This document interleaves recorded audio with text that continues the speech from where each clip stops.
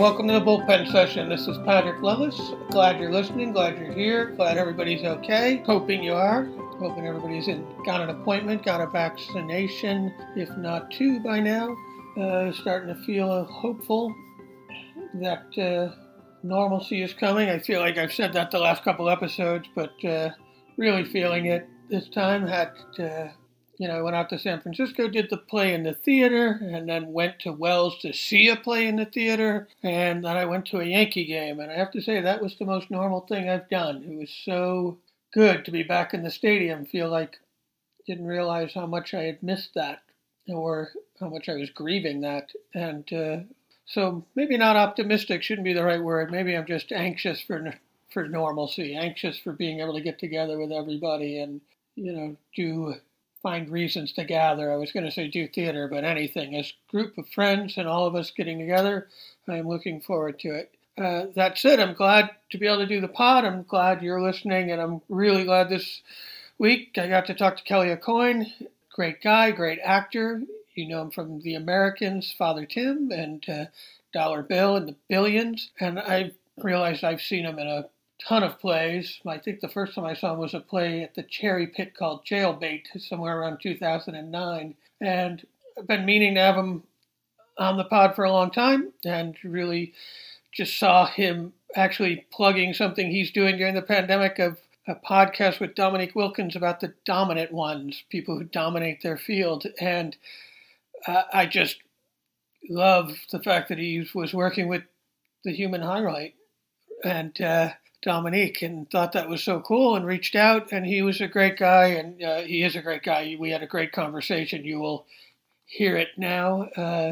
It was just nice to hear his whole journey, and I'll let you listen to it, but it was just, it's a good thing of like a little bit about just putting yourself out there is what I heard, and being in the right place, and being comfortable with who you are. And I think that's what comes through. You'll see how comfortable it is. It's just a great conversation. And, with that, I'll let you listen to it and play ball.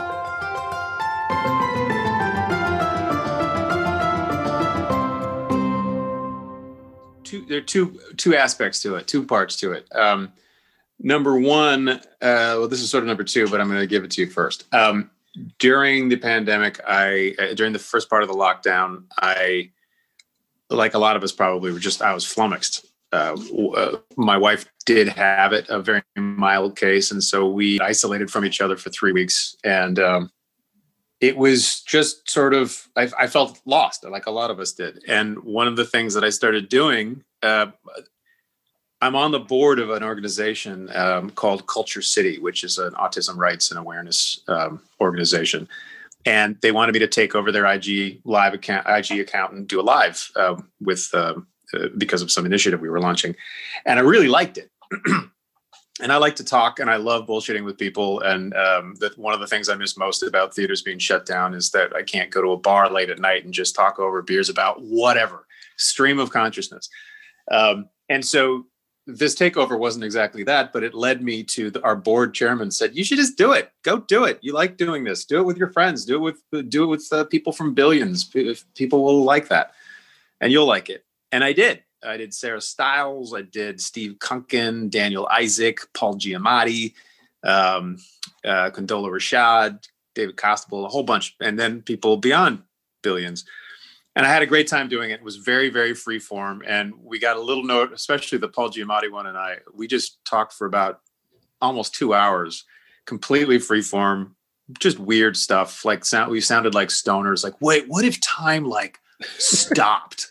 Yeah. Like, what about spontaneous human combustion? Whoa, but so now to back up. So that's what I've been doing.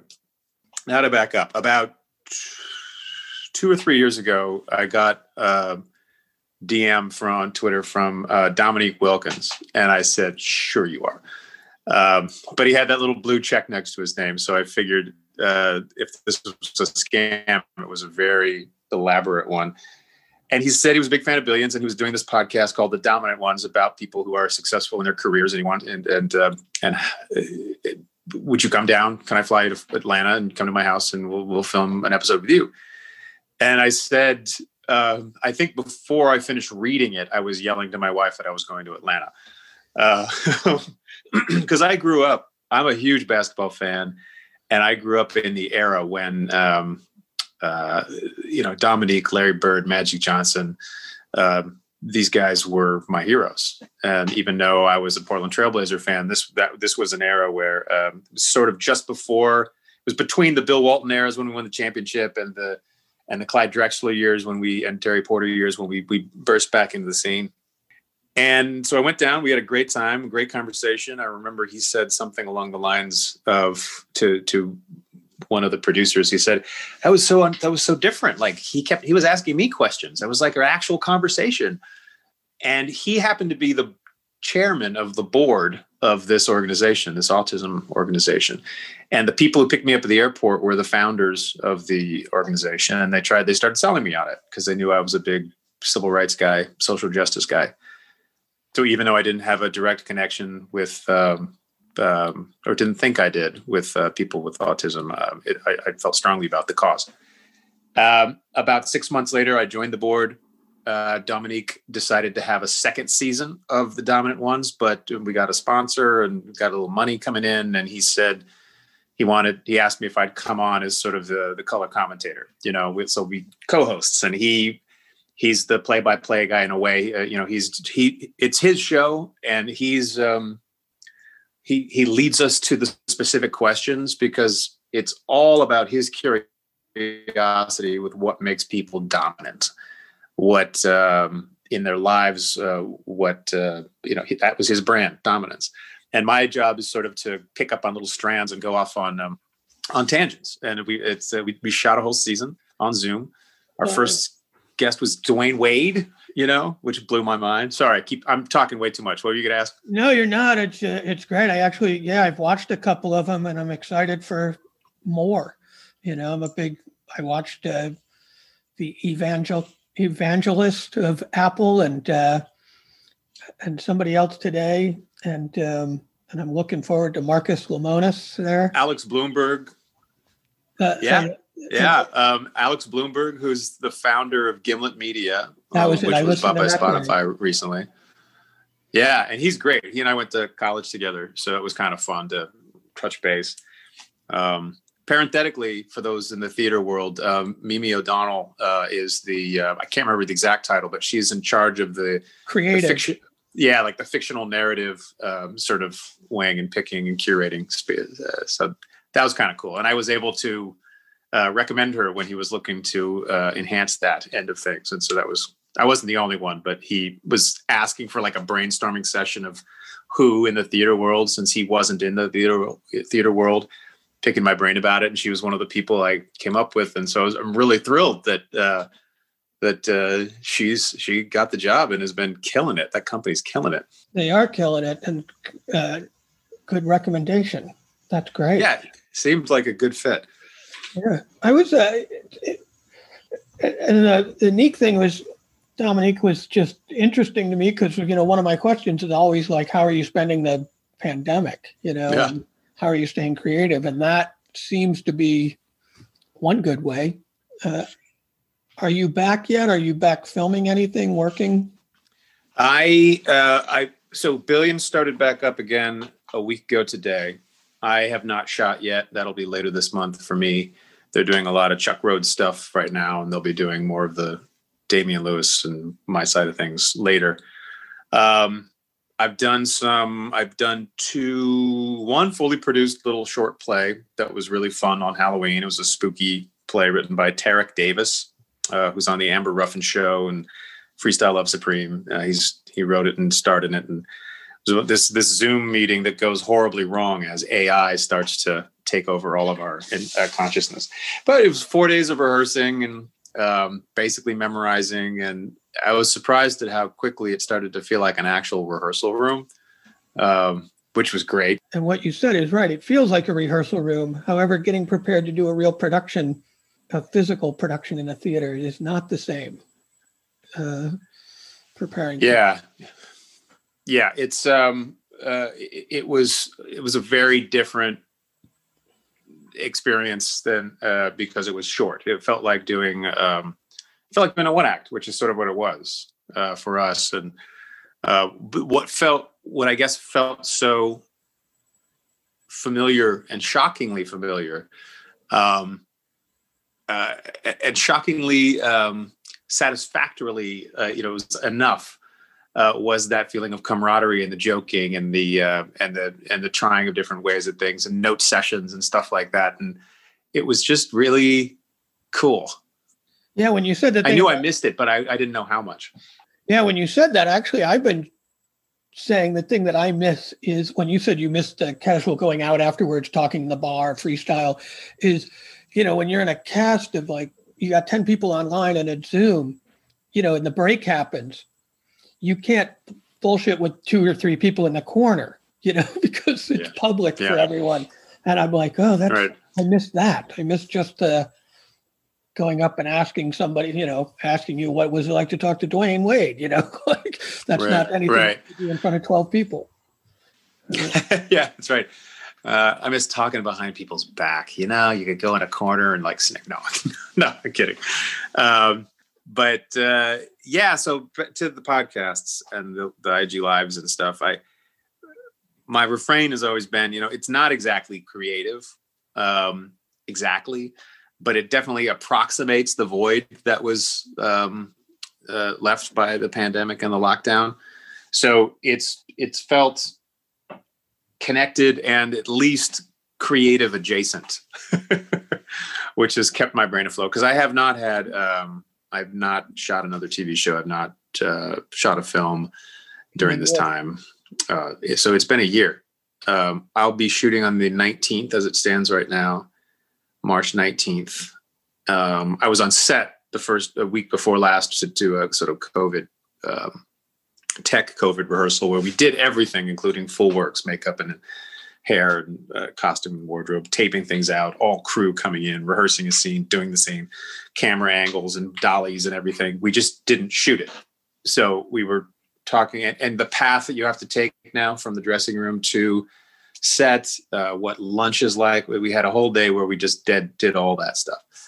But in terms of shooting, I will be back on set. My last day was March 12th of last year. I was there for the final scene that we shot last year. And it'll be a year and a week to the day. Yeah. I think I've forgotten how to act, so I hope it's an easy scene. Yeah, they should ease you back in. Right? It's interesting when you said the thing about social justice, they knew you were interested in that when you met with Dominique and his people. I was curious. I'm looking at all the television, I'm going to back up to the beginning at some point, but I was interested in the television. I thought that seems to be a through line in the material you're doing. And, just the Americans and Billions, which has a political social commentary on it. Sure. And,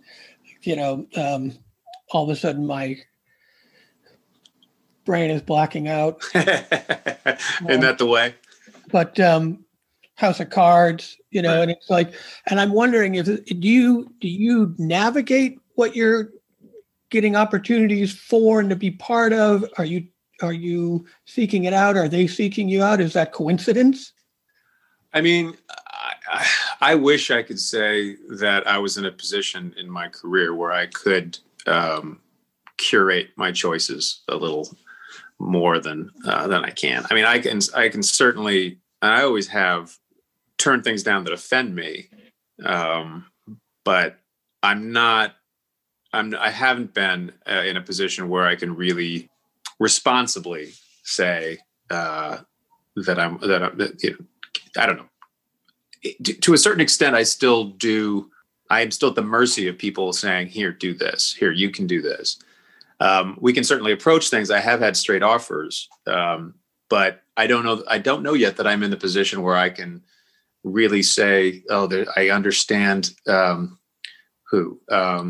Gus Van Sant has optioned this book, and I know that book, and I know this part, and so I'm going to start inundating him with calls, or I'm going to really push him. I don't think I'm quite there at that point. But I do think I've been lucky I'd say the first big TV break was House of Cards. Even though it was only 4 or 5 episodes, it was still really fun, and it was an interest. I got to work with Michael Kelly, who I think is brilliant, and was one of the breakout stars of that show. People liked him, so they liked seeing his story, and I was his brother who helped him back on the right path until he murdered that person. Spoiler.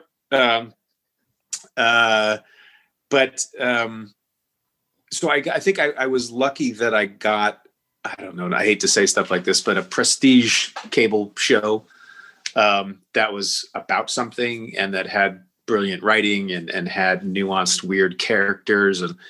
And then that helped open the door for the Americans. And the two of them together definitely helped me get Billions. And I even remember in my callback audition, one of the either Brian or David saying, "So House of Cards. So you're in House of Cards. So what?" It hadn't been released yet, and he's like, "What do you play?"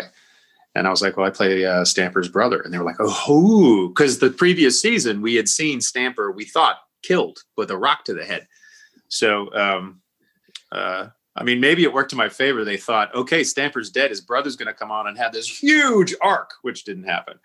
But it hadn't aired yet. So for all they knew, I was going to be the next breakout star of House of Cards. I like that you thought of it that way. I immediately went to, they were like, oh, good, spoiler. We know he lives. Oh, no, interesting. We got to get him around to hear what else is happening. Well, it was funny because Netflix did not want us talking about what my name was. We could use, I think, my first name, but not my last name. But it was on IMDb. So there was a person from a reporter from the style and entertainment section of the Washington Post who thought it was interesting that, because I'm a former congressman's son, and they thought it was interesting that I was doing all these political shows, but never actually playing a congressman. So I think I was the only non-politico ever to appear in House of Cards, my character. But she was like, "Well, can't you tell me anything about the part and what it is?" I was like, "I'm not allowed to. I just can't." And she's like, she went and looked on IMDb and she said, "It's right here. What is?" So it made it in the article. Interesting. It's funny. I read that article when it came out. Is that the article of like, there was a Washington Post article just about the fact that you were on everything at a certain point, which was a misconception, but I chose not to disabuse her of that idea. It was very good of her to create that perception for everyone. Yeah. It's interesting. I'm curious about that door opening because it opens door. One of my questions is always like, oh, what helped you get to the next level of whatever you think that is for your career? But when you're on something like, because I think it was interesting when you say, oh, I'm not in a place where I can curate or I can control. Because I think people would think like, oh, I played Pastor Tim and I'm getting some notoriety. I have that. But the truth is it just makes access more possible, right? I definitely, yes. Whenever you get a sort of breakthrough moment, and there are gradations of breakthroughs, obviously, but certainly my first Broadway show opened a ton of doors. And when I started doing some really cool off-Broadway pieces right after that, that opened even more doors, even though they were smaller shows. They had a certain cachet, or get a couple things that have some buzz and it helps. That helped more casting directors who also cast TV come see those shows. They started bringing me in more. And I have some truly wonderful champion casting directors who brought me in for years and years when I barely booked anything, but they believed in me. And they all were independent casting offices, and they all happened to be women too, which is fascinating. Julie Schubert and Allison Estrin and oh my God! Now I shouldn't have started because now I'm doing that thing. The rest have fallen off the list now. They're all Rory Bergman. Oh geez. Okay. And they became. They became champions from seeing you in shows and from having you Right. in their rooms, right? And then, right. And I would, at least to their mind, and they had said to me over the years when I wasn't booking things, there's like, no, we're going to keep bringing you in because every time you come in, you are prepared, you nail it, you bring something interesting. You're not trying to do the quote unquote right thing. You're coming up with an interesting take, and the directors have always liked you. It just hasn't worked out yet. Hard to say why, but you should know. And so I had to change my mindset to where that felt like those were callbacks, and which they sort of are in a way, because you're being brought back for something you did before. Anyway, eventually, I booked a couple things, and two of the biggest early ones were House of Cards and The Americans. And yeah, they did open doors. So it's not to say that when I say that I'm not in a place to curate my career yet, yes, we all have the power to say no at any time. But what I mean is I don't, I'm not on the most short lists for the next lead in a Spielberg film. Although I was finally in a Spielberg film, which was great, but it was just a handful of lines. But I don't mean that there's no false modesty there. I'm not saying I'm not thrilled. I'm not saying that things haven't changed. They have. But it's just interesting. People sometimes think they don't understand why I'm not flying everywhere all the time, and why I'm not. What I mean when I say I'm still at the mercy of people who have to think of me or see me in the room and be won over. I still audition, that kind of thing. Yeah, it's hard to turn stuff down. Right, still nice when the offer comes. You feel like I should take it because the work is work. Right. No, I was really, I'm interested in the things that make the shifts for people, because I think it's important to know, like you said, going into all those rooms, when you said, oh, it started to feel like a callback, it's for somebody to know, like, not getting a job is not a rejection. It's like, right. It's sort of like you're building up currency with these. I don't know if you're just building experience and getting better in the room, but that investment in those casting directors, because they see you do everything you said you do, and they're like, oh, I'm going to keep bringing that person in. Eventually, somebody's going to say yes. Right. And it took a long time for me. It took a long time. And I'm really, really, in a certain way, lucky that I don't have, I think there are two things. Number one, we found cheap rent when we first moved here with someone who didn't need the money per se, but just wanted the continuity and liked us. So that was like, she was almost like a patron of the arts in a way. She didn't give us money, but because she charged so little, we didn't need a whole lot to cover our nut. And then the other thing, what was the other thing? I went off too far. I went too long on that. What was your question that you asked about? I said about consistency of showing up in the room and casting director, and eventually it'll pay off. And the other thing I would think counterintuitively I was lucky about was that I really wasn't that good at anything else. So number one, that circumstance with our landlord meant that I didn't have to have much of a huge, all-encompassing survival job. And then also there really wasn't another career that I felt I could fall back on. So I didn't. And I didn't want to be a star. I didn't care about being a star. I just wanted to make a living and have it be a decent living where we could travel a little bit and have a 2-bedroom apartment maybe, and eat periodically. Yeah, the dream is small. It makes it. Yeah, because it was so. I mean, to me, being on stage. This is before TV even started to happen. Just being on stage was magic, and it was the thing. It wasn't. I didn't look at it as a means to a different end. It was the thing I always wanted, the place where I felt most alive. And so as long as I could keep doing that, and as long as this rent held out, with a couple of laws and order thrown in periodically. Yeah, it's good that the law and order is like the National Endowment for the Arts in a way. It's so great. Yeah. Keeps coming back. Yeah. It's funny how I'm going to work backwards. I'll start with like, what you're doing today. And then when you said, as long as I was working, what got you, did you go right to Oregon Shakes from out of like undergrad, or? No, I was curious how that started. Yeah. After I graduated from Oberlin, I was home in DC with my parents for about half a year, and then, or maybe not even that much, actually, that long, actually. But then I worked. Oh, yeah, it was a summer, and I guess it was just basically a summer. I made money, worked in a video store, catered, all kinds of stuff. But I had a Volkswagen bus at the time. So my plan was I was going to drive around the country, stopping off at different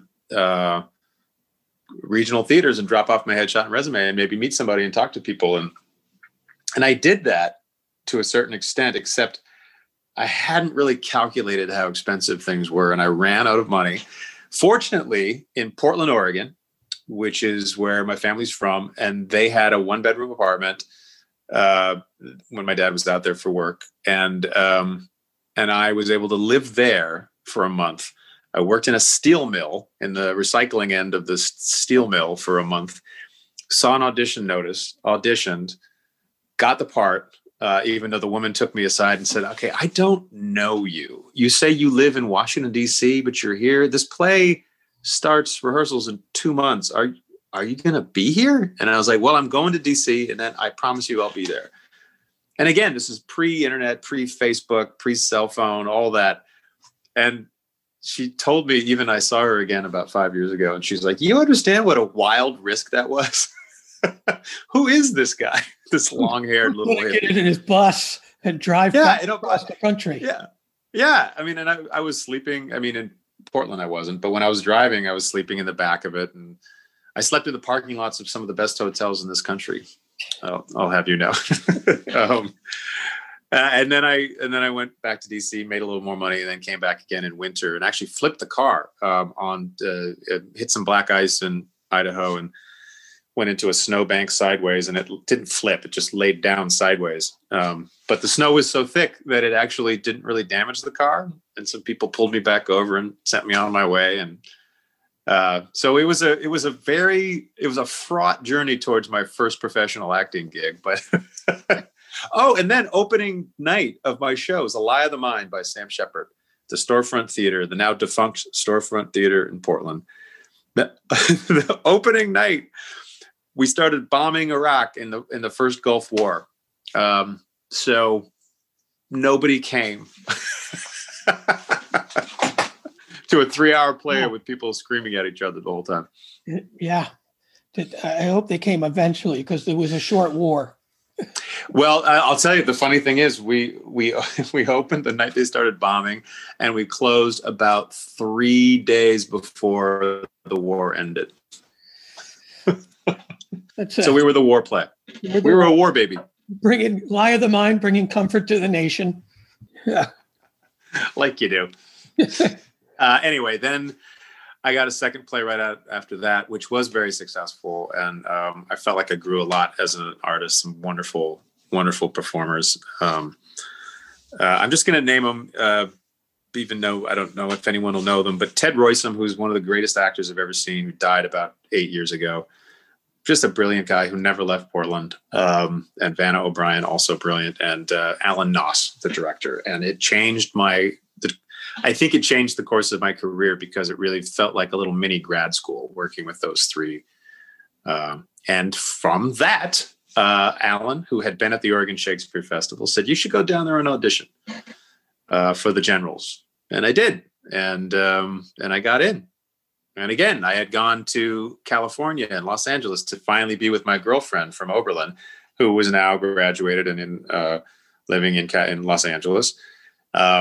And a month after I got there, I got the call to come back and be in my first season at OSF. So I guess the story is I should always audition and then skip town, and I'll get the gig. That's right. They'll call you back as long as it's right. You'll always get a job when it's least convenient. That's how it works. It's actually funny. I was our very first interview for the pod was Aaron Weiner, and one of the things he said is always travel. Love that. He said, because if you don't if you don't go on a trip because you think you're going to get a job, that's not going to happen. But if you go on the trip, then the You're job going to get the gig. happen. Oh yeah. Oh sure. I mean, it's almost like clockwork. By the way, I love Aaron. Aaron is a fantastic actor and human, and artistic director. So he's great guy. Yeah. Well, one of my best friends. I agree. And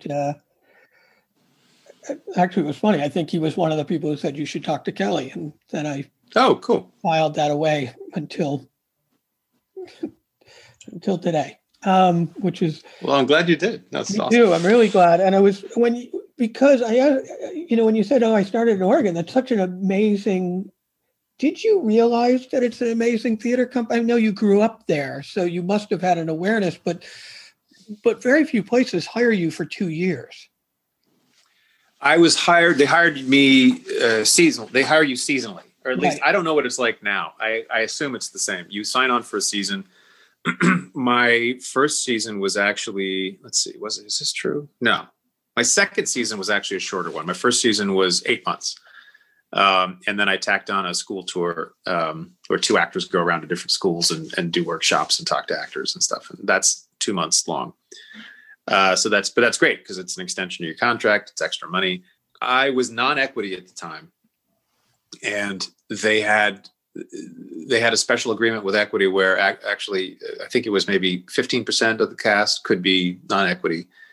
And I got to play whatever role they would hire me for. And I didn't do much the first season, but I understudied 9 roles, including both brothers, Captains Dumaine in All's Well That Ends Well. So there's a campfire scene where it's, the web of life is a mingled yarn, good and ill together. And I would do that. And then I popped over the other side of the fake campfire and say the other line. And I memorized the whole fucking thing. But in the next season, I got to play Lysander and a couple other interesting roles. But anyway, I did know it was a great theater company. My first legit live theater, but legit live theater was As You Like It, back in the early 70s or mid to late, maybe 7, whatever it was. And my parents had been taken to the festival. We lived in Oregon at the time, and they said, we have to go back. It's magical. And I was just like, I don't know anything about Shakespeare. And he's like, no, neither do we, but it is magical. And you'll be surprised how much you understand. Just surrender to the energy of it and the magic, and you'll love it. And I did. And we had decent seats, and I fell in love with the woman who played Rosalind, which I told the people who were the guy who was auditioning me when I auditioned in person. I was like, Maureen Kilmurray, where is she? I need to talk to Maureen Kilmurray. Part of it was the magic of the place. And my dad claims that I said I would do anything. I'd love to even carry a spear like that guy on stage when I was a little boy. Within that, this is a lesson to us all. Be careful what you wish for, because the first thing I did was literally carry a spear and stand for the longest scene in all of Othello, right there in the pouring rain at times. And, and look how quick it was to achieve your dream. Yeah, that's right. But yeah, they had just won the Tony a few years previous for Outstanding Regional Theater. So that was kind of cool. I have usually suffered from fear of appearing presumptuous, even to myself. So it was a lot, and I do think that at times that might explain why at times things progress slowly for me, because you have to be audacious, and if you can't picture the thing, you can't. I was talking actually the Dwayne Wade interview that you saw. I was talking to him about that. But for some reason, there was a period of time right at the end of school and the first couple of years after school where I just felt sort of free and easy. I would love to do this, but it wasn't the be all end all. I was also like, I could stay in Portland and do theater, or I could go back to DC. There's great theater there. This would be magical. But I sort of went to audition because this guy, Alan Noss, the director, who was sort of a brief mentor in a way, told me I should. And I loved the idea because I loved the place, but I wasn't desperate for it. And And so I didn't have pressure. I didn't feel pressure. It felt fun. And then it took a long time for that feeling to come back. I went to LA right after Ashland. And I remember being shocked at how different my feeling was going into any audition or meeting room. It was such a different feeling because I was like, I don't know what I'm doing. What do they want me to be? How should I act? How am I supposed to? And they're like, be yourself. Well, how do I be myself? Let me see. Let me break that down. Whereas before I just was like, hi, by the way, I'm in love with somebody who I saw here on stage 15 years ago. But anyway, here's my piece. Whatever. Apparently it wasn't too creepy that I said that, but I don't know. Now I'm sort of going off on a tangent, but it is interesting that was a period of time when I did know how great that place was, but it didn't intimidate me for whatever reason. And that is not to say that I am not easily intimidated. I was for a chunk. I think I'm kind of over it now, but still fight it sometimes. But well, actually, I got lucky. That was a lucky break. Yeah. And also that idea of not, I don't want to say it incorrectly, but not caring is really important because you can go into the room and be comfortable and be yourself. And and you can't teach personality, but you want to create an opportunity for that to show. And I think when you go into the LA rooms and you talk about the idea of like, what do they want? The second, you said that earlier of like, I auditioned doing, not what they want, but being creative and bringing something to it. And I think once you go into the room trying to please somebody, you can, I think the other people in the room can feel that. Yeah. And it's sometimes I think it did to me. And I think for a lot of people, it feels counterintuitive or it sounds counterintuitive because yes, you care. You care enough to put in work to create something. I'm going to show you a gift. I did some work on this and this is a cool thing I'm about to show you in your audition, but you don't need it. Right. You don't, at a certain point, you don't care, I guess. I think need is a better word, but you don't care if you get rejected. It's not going to hurt you if you're rejected. You care because you put work in, and then, just, you want, you're right. It's not pleasing. You don't want to please someone. And it's not exactly though that you don't want to give them what they're looking for or what they want. You do make an educated guess. You look at the material. If it's a TV show that's long running, you look at the style. If you can know anything about the director, that's a good idea. And obviously knowing about the writer and knowing the whole play and all that. But ultimately, the best way to get a job is to just say, well, this is how I would do it. I'm not going to go all half-baked. I'm not going to go into an in-treatment audition and treat it like Seinfeld. So the style. But you have to bring your own take on it. And that doesn't mean pushing anything. Your own take could be something very simple, but it has to feel right and make it inspire you. And that's the only way you're going to really inspire someone else.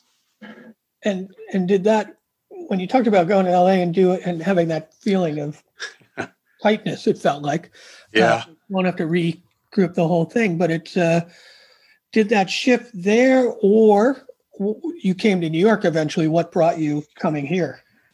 I had one fantastic audition in Los Angeles. And so I did a play. I did The Destiny of Me by Larry Kramer down in Long Beach. I don't know if it's still there, but it was a very good little theater down in Long Beach, run by Shashin Desai. And one of the cast members' wives was a big manager in Los Angeles. And I was proud of the show. And it was in my comfort zone. I was doing theater. It was a great role. And so she brought me in. She's like, I'm going to freelance with you. And specifically because there's this audition. It's a New York soap opera. There's an audition for this great role. You might be a little too old for it, but I want to submit you for it. And I was like, great. And it was long, great scene, a little melodramatic as soaps are sometimes, but it was a surprisingly good grounded scene with a lot of range and a lot of different things, little peaks to hit. And it went great. It went great. But the casting person said, yeah, you're like 5 to 7 years old, too old. But if you're in New York, look me up. And so we were already sort of planning on leaving because my wife is a dancer and she's like, I don't want to be in a David Lee Roth video. I want to, she'd worked with all the contemporary dance people who were there. And she's like, I'm going to try myself in New York. So I followed and called her, and we went in and talked, and she just gave me a part. It was one scene, but it wasn't long, but it was fun. It was kind of hip, kind of sexy.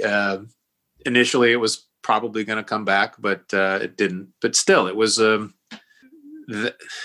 it was a little moment that made me feel comfortable. And I had just started freelancing with a manager here because I was no longer with that other person. And I think because of that gig a month after I arrived, going so well, even though it didn't lead to anything, but it just went well. It was, and I had not been on a TV set before. So that was a confidence boost. And for the first 3 months I was freelancing with this new manager, I had the highest ratio of auditions to callbacks that I've ever had before or since. And they signed me after the 3 months. I didn't book a damn thing, but by the end of that year, I had started booking a little bit, but not a ton. It was a long slog for me. But I guess what happened with me was that I had moments that turned out to be pretty key moments where I did have that feeling of confidence early on. And then I would sometimes slip into trying to please. But the one in LA that turned out to be fortuitous was the one that actually led to the gig back here. Yeah. Yeah. And that feeling, it's great to know that it's internal, right? Because one thing if you said, oh, it went great, and then it led to this job and this job and this job. It's like, no, it led to the feeling that I could present myself in a confident way. Yeah. And thank God I didn't. I don't know what it was. I don't know why I didn't get. I would get a little depressed every once in a while, but it never killed me that I wasn't booking. Yeah, I mean, again, I had my moments, but I don't know why that was. I think I've said this to other people too, but I think that all along the way there was always some buoying voice or event, whether it was doing that soap right after getting here, or that first summer where that was really after being here for a year and it being really hard, going to the Texas Shakespeare Festival, playing Romeo and a bunch of great roles and having a fantastic time. And that happened. Different casting directors. Stephanie Clapper was one of the early ones who took me aside and just was like, you're good. Hang in there. And then later people like Rory or Julie Schubert, just every moment at any moment that could have really spelled doom for me, which would have had to be really bad because, as I mentioned before, there was nothing else I could do. There was some voice of hang in there, kid. Yeah.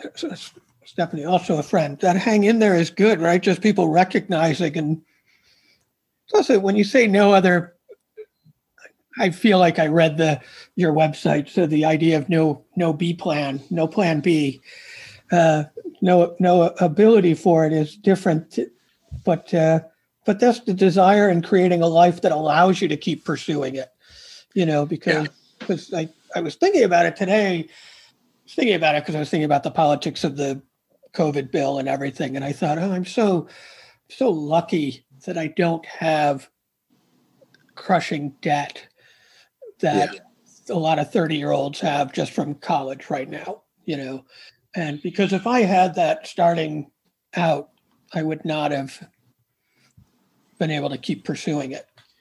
Yeah. And I mean, as hard as it was moving and as expensive, so I moved here in 93. When did you move here? 92. 92. Yeah. As hard as it was and as expensive as it was here then, it's exponentially worse now. And so I can't imagine. I truly wonder if I would have been able to pursue the same route. I would have had to figure something else out. I mean, finding this unicorn of a housing situation. I guess it can still happen, but that was deeply lucky. Even at the time, I wouldn't have been able to survive without that largesse. But yeah, it's hard.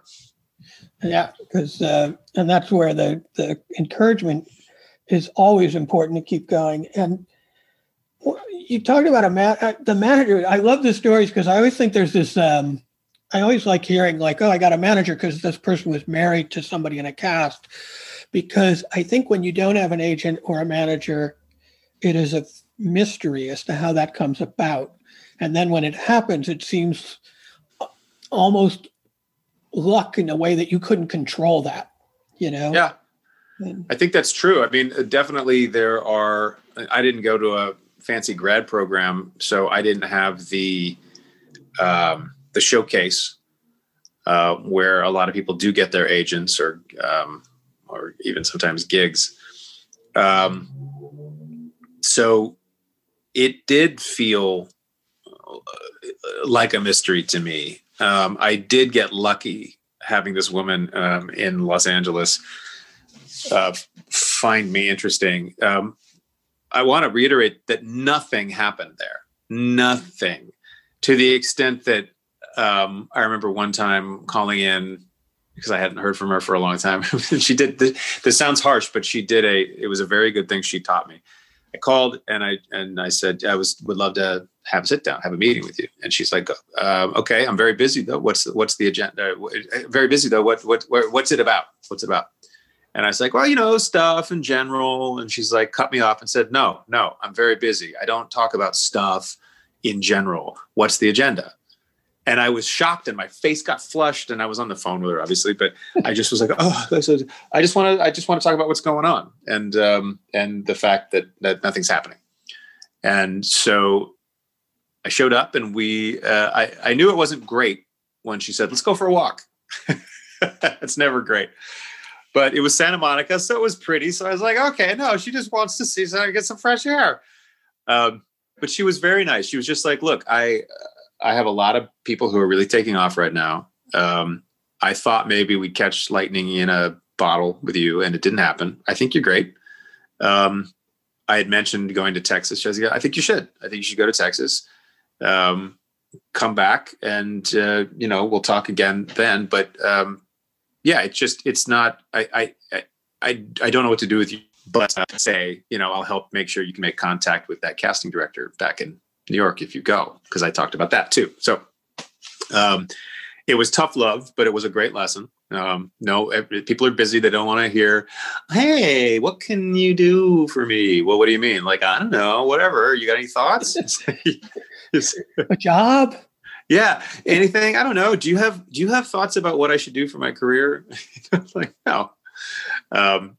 Ask, why am I not getting auditions? What do I need to do something specific? Ask a specific question that they can use, because don't make them brainstorm for you, right. Especially early on. Yeah, because they took a chance on just forming the relationship. So, right. I mean, if you've been with them if you've signed on and they've given a full court press and they're bringing you in too because they're fighting for you, then you're in a position where you hope that they're brainstorming about the types of things that could extend your career. But in this case, she basically started to freelance with me because of this one show that she thought I was right for, and then from there, just a couple other things, and nothing happened. So it was up to me to push. So she did say, I was really glad you called. Ultimately, when you spit out what you wanted, because if you hadn't, I would have wondered if you were just somebody who didn't really care. That's good. Yeah. Right? Showed the initiative, if not specific. Yeah, exactly.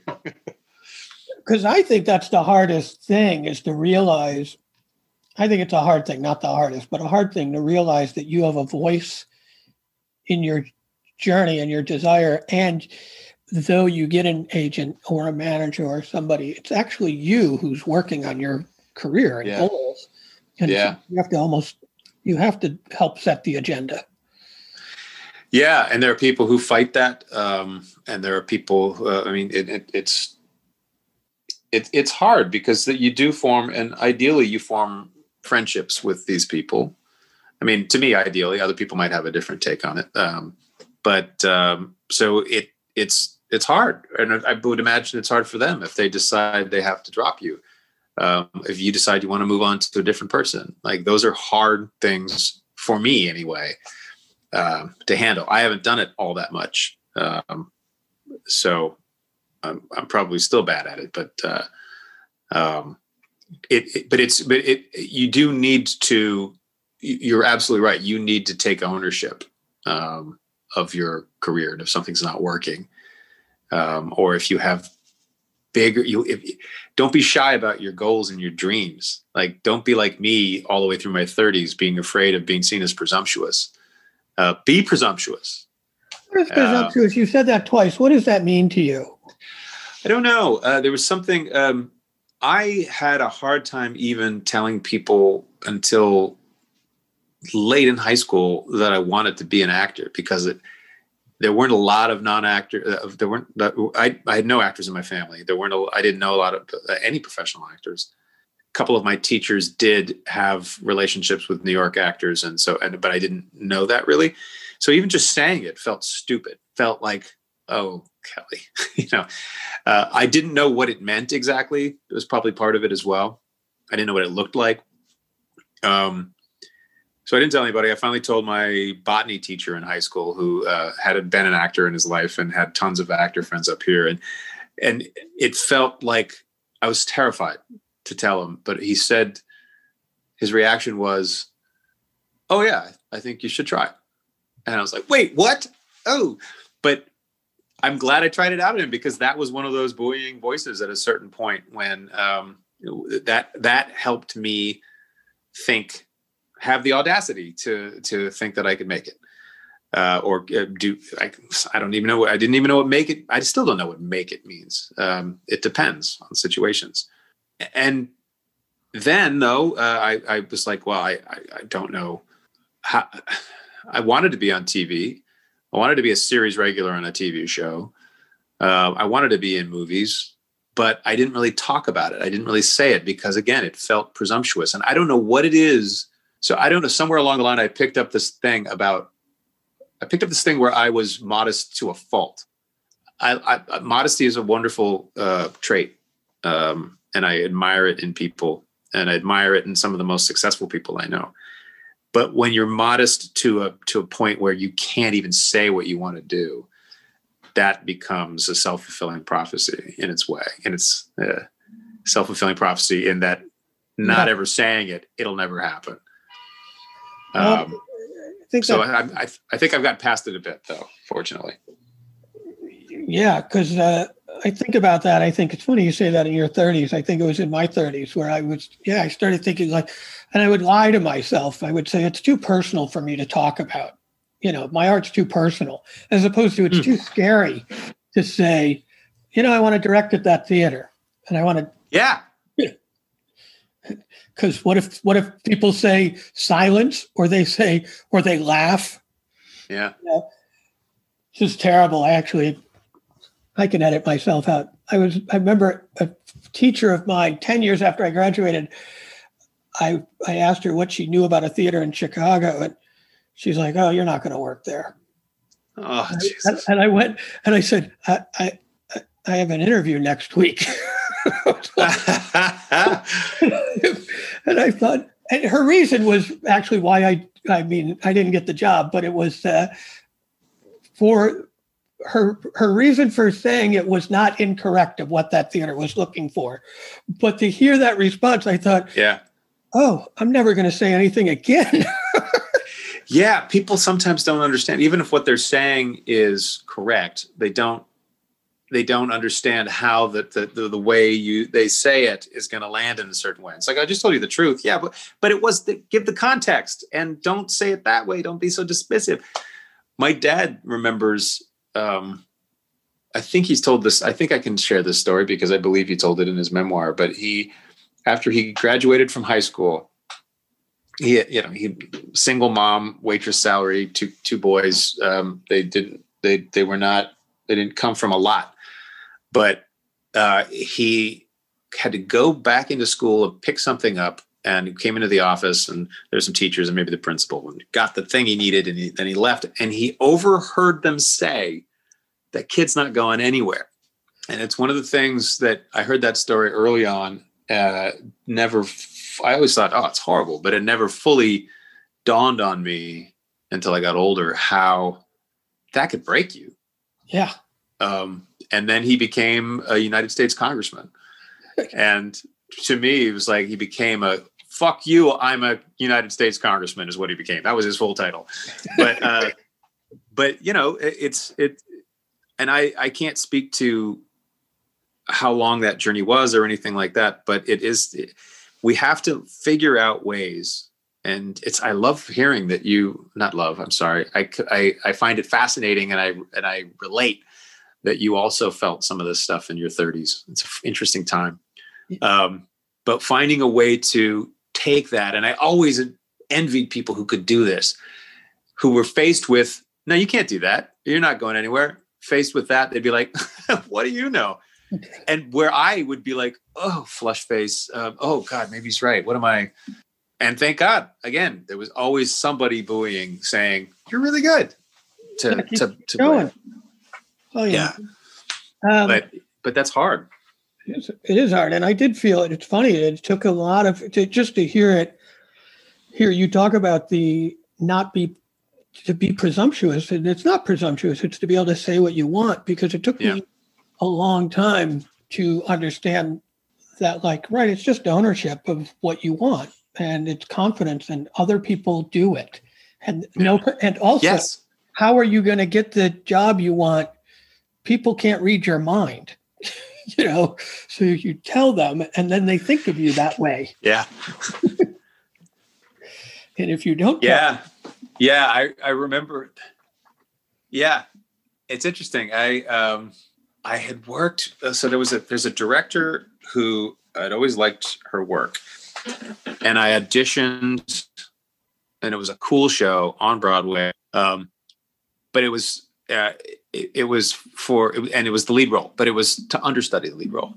And I really wasn't understudying. I had sort of said, no, I'm not doing that and this is no aspersions on understudying. I just think, like, you sometimes have to focus. Like, I stopped going to regional theater for a while because I was like, I know I might not work for a while, but if I keep leaving town, I'm not going to get seen by these people.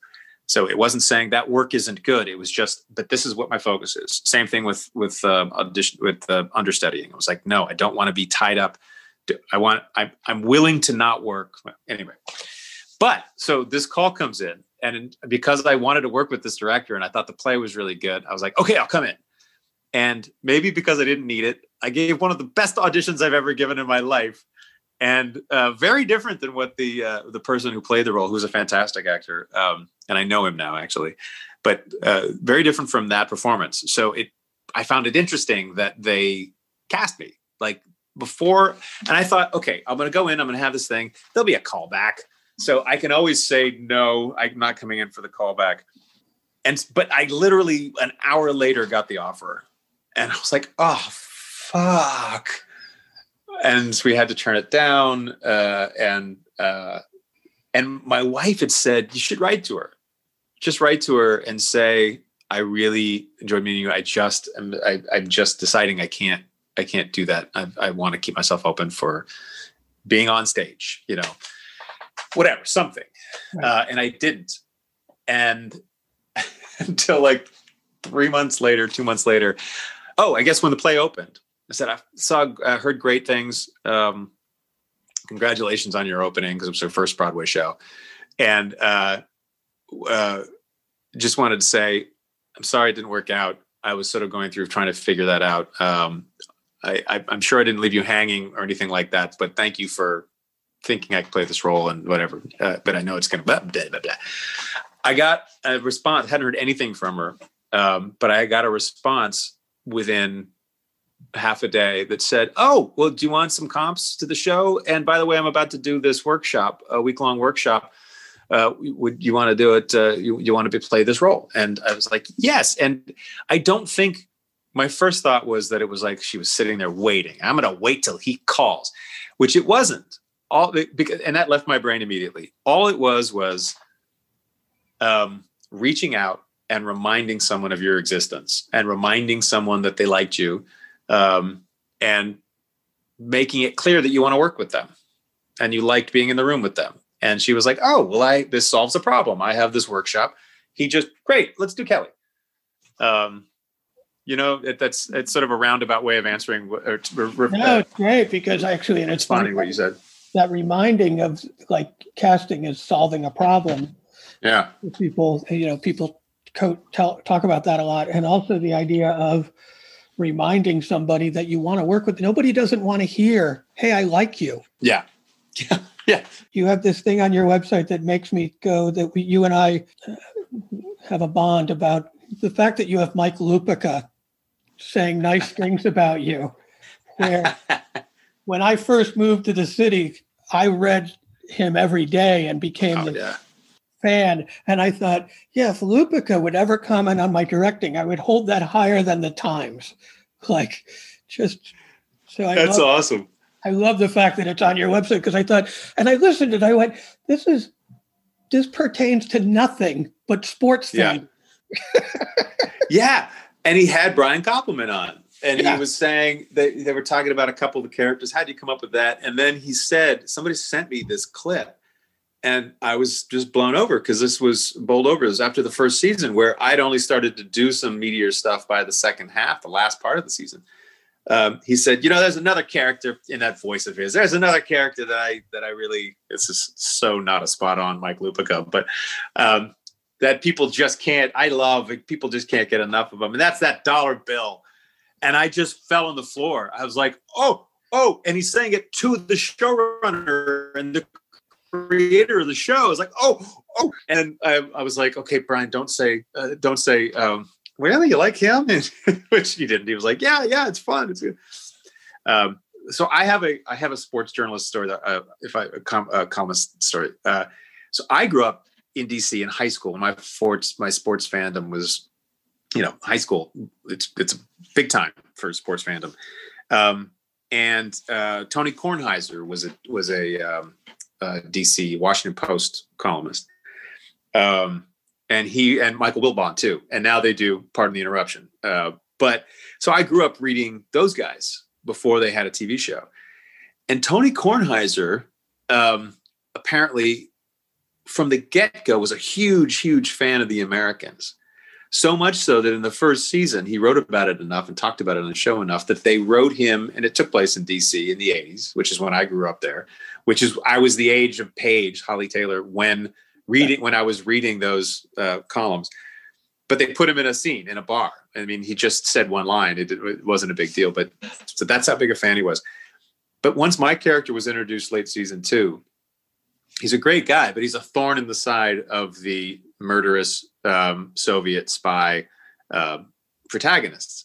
Yeah. And so people perversely hated me and loved them, even though they were the killers trying to bring down our country.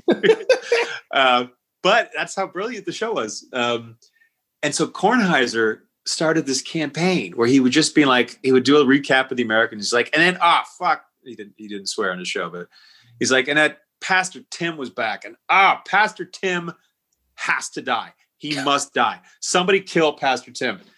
And so finally, I told the producers of the Americans this, and I had tweeted at Kornheiser a number of times, and they never got a response. But at one of the final, I think season 5, whatever it was, rap parties, Kornheiser was there. And one of the producers came to find me and dragged me over and to meet Kornheiser. And he looked at me blankly because if you haven't seen the Americans, right. I have this ridiculous wig on and I'm unrecognizable. But then after a moment, he was like, oh my God. And I was like, why do you want to kill me?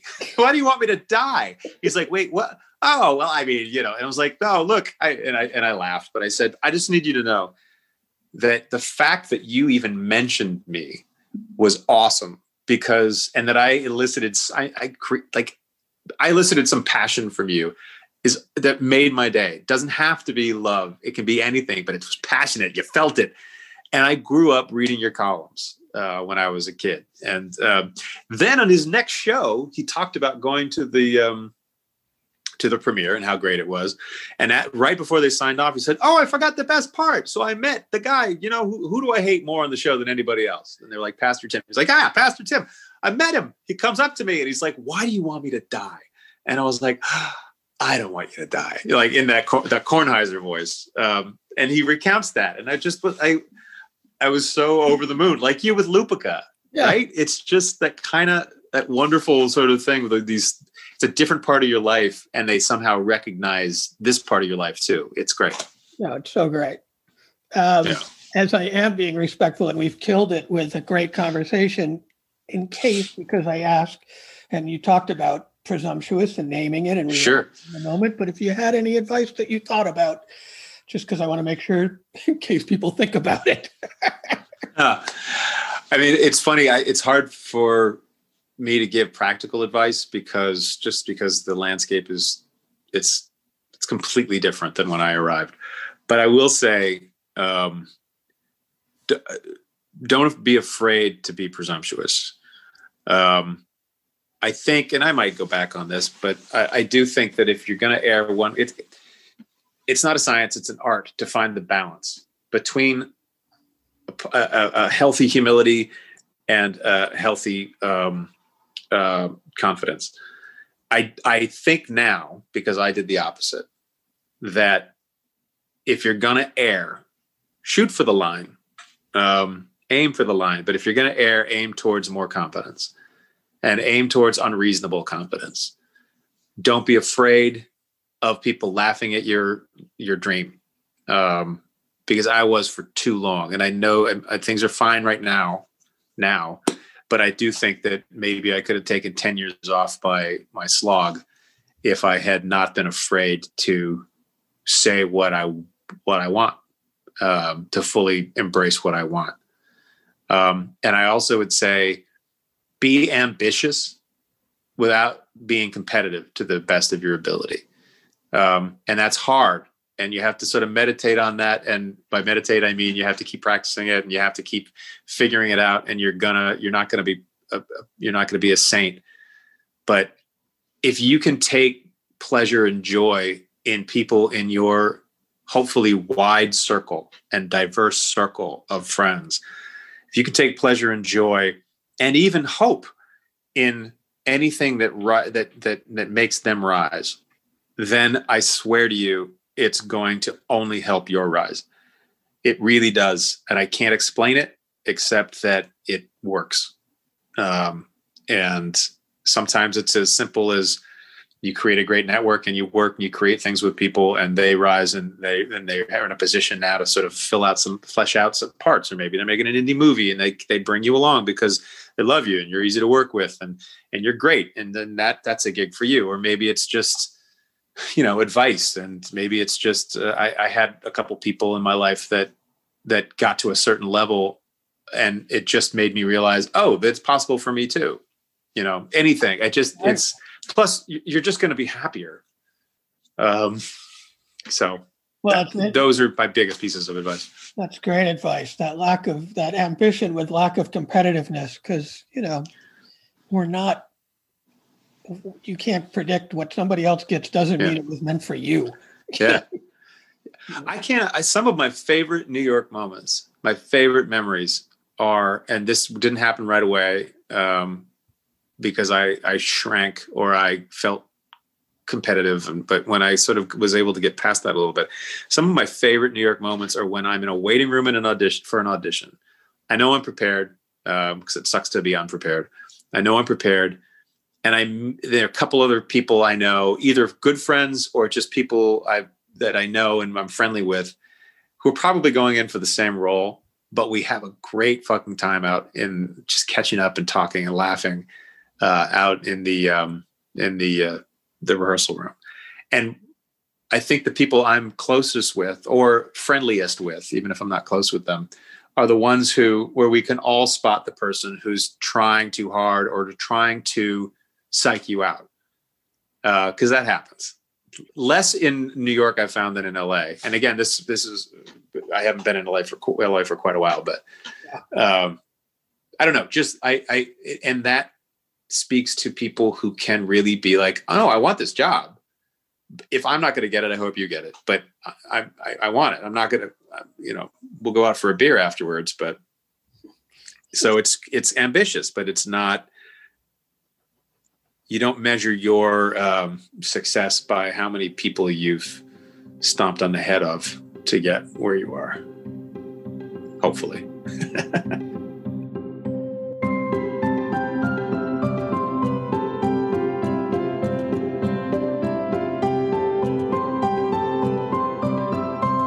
Well, such a great conversation. I love talking to Kelly, and I loved his thing with Kornheiser and the fact that he has Lupica on his website. It was just funny when I saw that. I went, right, that's why we bond. We're both not only theater junkies, but we're sports junkies as well. And it was really good. And I loved his advice about, be presumptuous. I don't think, and when he explained it, it's not about being presumptuous, it's about being comfortable with being able to say what you want. And that is the quickest way for people to know, is you tell them, hey, I'd love to be in that show. I want to act in a movie. I want to be at a major, at this particular theater. And it's not, might feel some people are comfortable with it, but others might feel presumptuous. It's not presumptuous. It's just being confident enough to say what you want. And like he said, I think I loved his thing about risk it. Go to the side of presumptuous, because we both, I think, have a little humility problem, especially we talked about that in our 30s. And that's that idea of, why not? Go for it. I like, what I really wanted to say is what I like about that idea of, yes, I want this. And if I don't get it, I hope you get it. Not to be competitive or a jerk, but also don't be afraid to say what you want. It's the only way it's going to happen.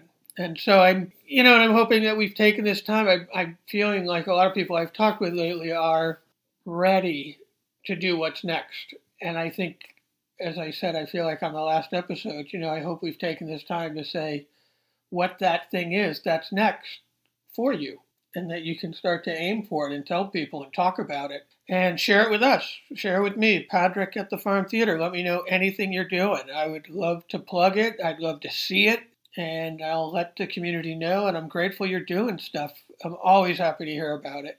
That said, glad you're listening. I'm glad we're able to have these conversations during the pandemic. And thank you for sharing it with other people and recommending it and reviewing it. The 5-star review on Apple Podcast always helps. And I find that it helps a lot to get the audience there. And just keep doing everything you can so that we can get back together. Get your vaccine, stay safe, stay healthy, wear a mask. And with that, we're out.